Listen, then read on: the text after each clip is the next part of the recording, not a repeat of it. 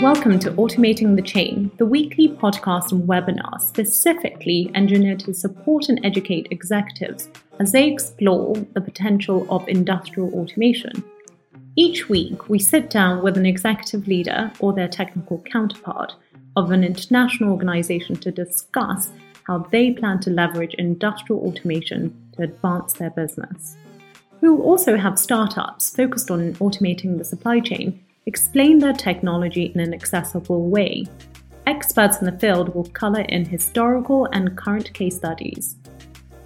Without further ado, let's get into the show. Hello, how are you, Shing? Good, doing well. And you? Good, thanks. Are you in Las Vegas? Are you in LA right now? Where are you in the world? I'm in sunny LA, and fortunately, even though there's a bit of a shutdown over here, the weather is great, and so no complaints. God, it's you guys are so blessed with the weather. Well, I'm so grateful for your time, and I just want to introduce you as the founder and the chief executive officer of Remark Holdings. And you can introduce the company in a little bit more detail. But Not only have you decided to start this company, but you're really an investor in retail and technology companies. And I guess I'd love to ask, how did you go from investing in a lot of businesses and then decide, I'm going to actually focus on building Remark? Yeah, I ended up getting, Remark. Actually, I started off as an investor in a bunch of the different businesses that Remark was involved in. And then as we kind of put all the different pieces of the puzzle together, we, had the idea on creating, basically a data scraping technology. This was in the, 2013, 2014. And it worked really well, and we didn't know what we were going to do with it yet, but it was just as a way of testing to see what was out there. And then we call that the data intelligence platform. And then as AI, as we began to read a lot of the white papers that were being written about AI and how, data is needed to, we all say data is the new oil, but, how you need the data to be able to train the algorithms. The cost to create these algorithms and to kind of power overall AI computing, had come down to be achievable for a company like of our size. And we certainly are not one of the big boys or anything like that. So we took it and kind of ran with it. And, 5 years later, we've, won a number of, I think, pretty famous, prominent computer vision awards. And then, we've been able to do it the last couple of years, year after year. And then most importantly, we've been able to take that technology and commercialize it. And so certainly when you're public, people care not about the long-term visions per se, and so we've been fortunate that we've been able to test with a number of large companies that believed in AI, created a budget for AI, and now are incorporating our AI platform into their business. So this was over the last 6 or 7 years, and you kind of see the wave coming, and there are only a handful, I think, of groups out there that really do AI from the ground up and build everything themselves. I think we're one of them, and you just really see a great opportunity for the next 20, 30 years just focusing on this. So just to step back for one moment, for those who are listening and cannot see, or I'm going to visualize what I essentially saw in your technology. Your technology is able to understand when something is moved from a shelf and is being misplaced or has been removed. And is that correct? Is that what your technology does? I would say that's one of the technologies that we do. What we offer businesses is a platform versus a point solution.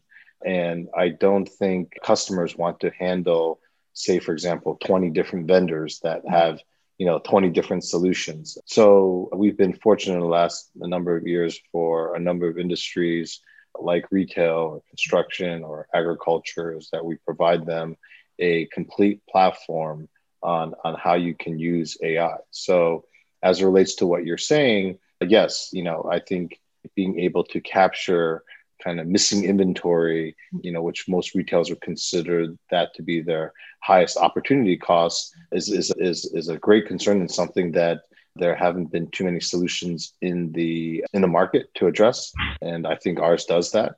And the important part is that we're live, we've been tested, we've been doing it for a couple of years now.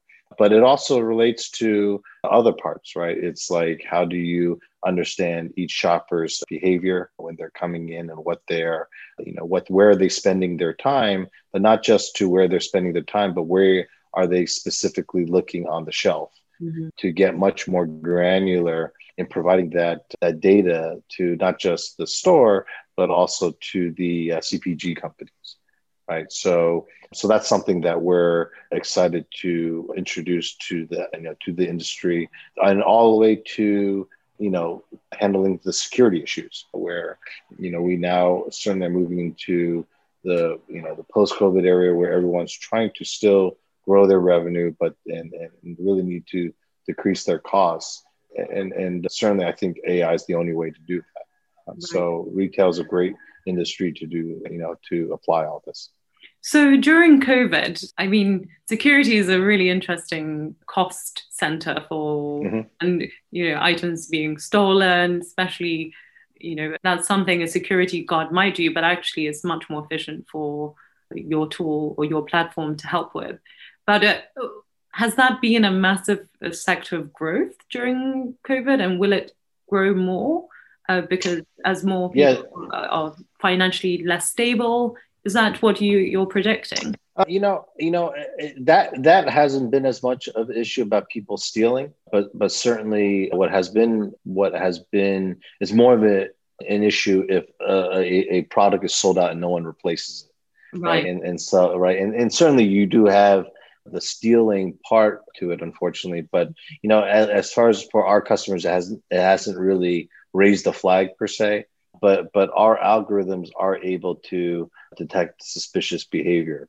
Right. The other part for security is just, there are so many new operating protocols to be open, whether that's the people counting as it relates to capacity, as it relates to PPE detection. And there are very significant fines being imposed on retailers if people are caught with that. So our AI is able to spot that, and also record it, just to make sure that there's no controversy in who's doing what or not doing what. Yeah. And so we provide that, and a lot of our retailers are like, well, what's the cost of not doing, using our algorithms? An expensive fine or a lawsuit where things aren't properly documented, creates an issue. Right. And so again, just to go back to who's actually using you? We've really gone into retail, but as you mentioned, there are various other sectors that might be able to use your essentially end-to-end solution. So I would say certainly our biggest customer is China Mobile. So China Mobile, I think, is the largest kind of telecom mobile company in the world, where we won the contract to transform their 18,000 stores into smart stores. So we've been going under that kind of transformation, and it took us almost 2 years of testing, and to earn the trust that, one, our technology works, and then number two, we can actually scale it in our deployment. Since we won that, we've now expanded into other verticals that have big retail presences. Say for example with the Bank of China, with their retail branches, to the China Construction Bank. So any I think situation where there's a large kind of touching of customers, right? Touch points with customers. Our AI is able to come in, understand who the customer is, what they want, what their preferences are, and you're usually able to lower the human cost, and cut it down by 30 to 40% at the minimum. So we're now in a bunch of these different industries on retail as it relates to, I'll say, even to inventory control management, right? We work with a very large coffee chain where they need help counting the coffee cups and caps to the capsules, right? So our computer vision is able to help them as they with a lot of these coffee chains, they manage the milk that they purchase. They manage that very closely in terms of the expiration date on when they purchase. So be able to help control that process better. They take a lot of time and human effort, and there's a lot of human error associated with that. So AI kind of helps along with that project. So retail, construction, and agriculture, we have kind of specific platforms to address each. Got it. And during COVID, which segment or customer base seemed to have been pulling you even more, or where did you get most calls from? Definitely the travel industry.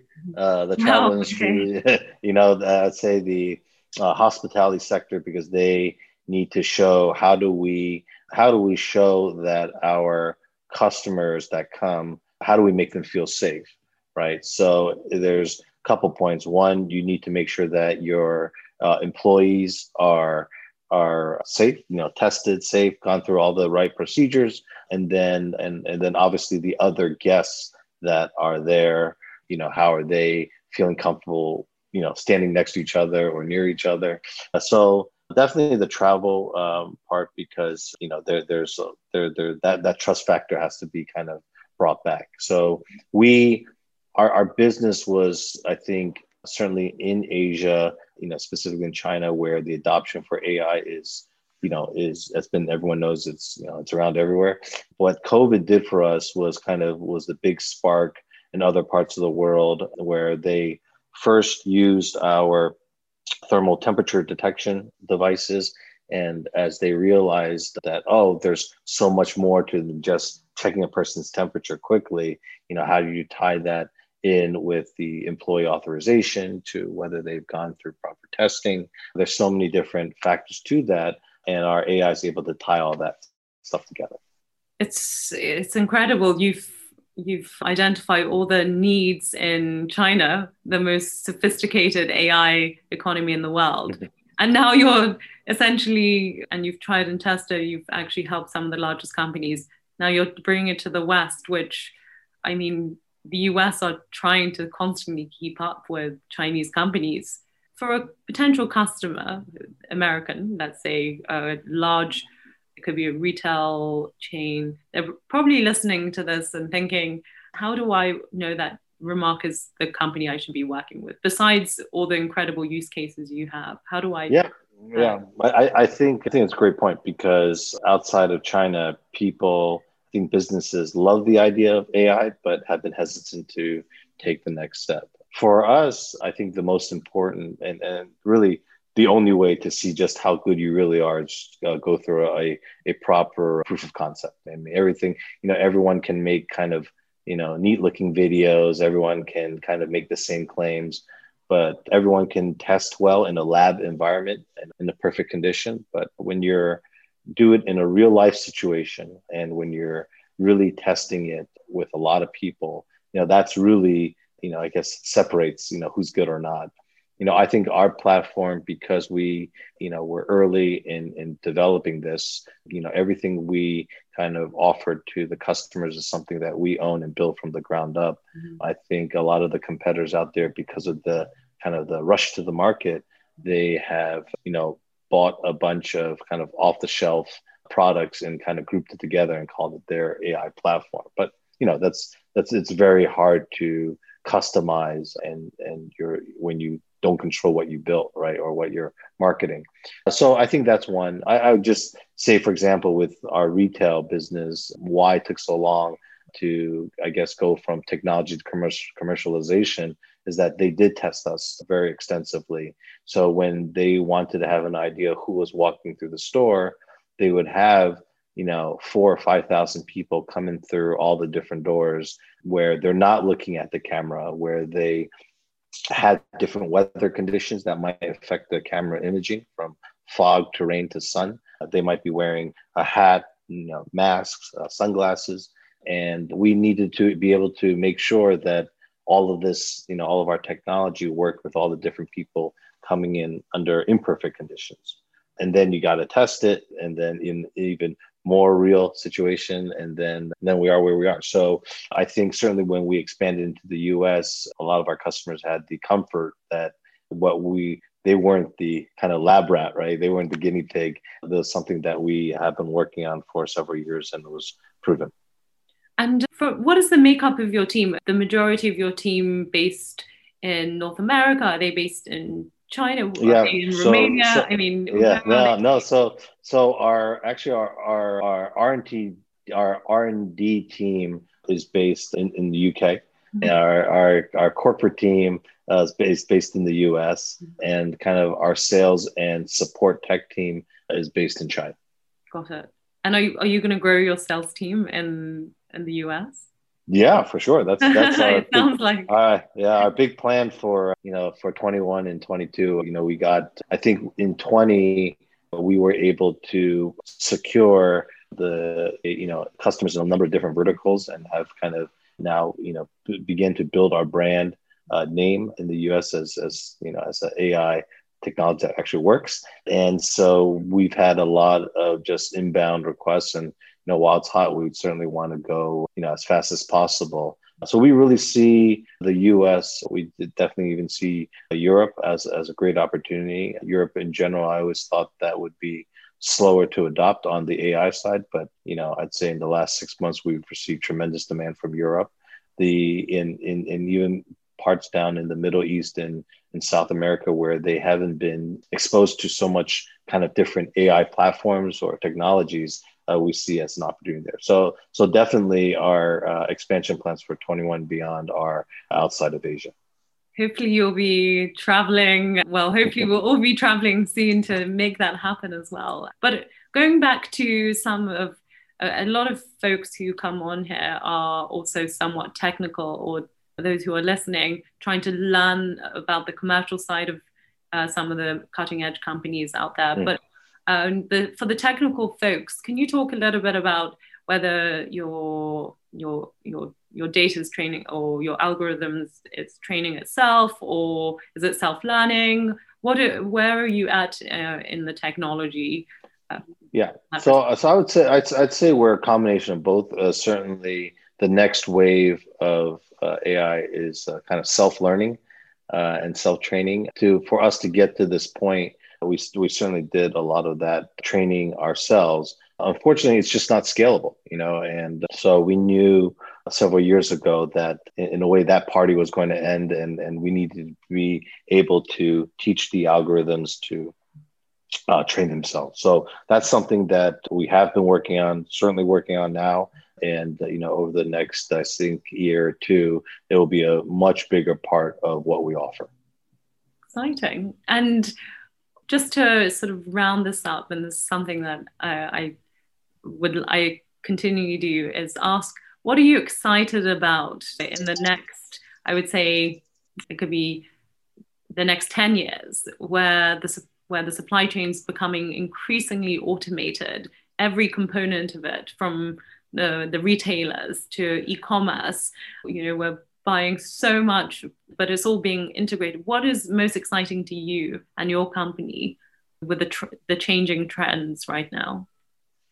Yeah, I just right now I think it's like it's so open right now. So it's I kind of feel where if you look at the big trends over the years, right, whether it's PC to mobile or PC to internet to the mobile to the cloud, a lot of those are that the huge kind of growth curve is not as much there anymore, even though it's it's such a big pie and still continues to grow.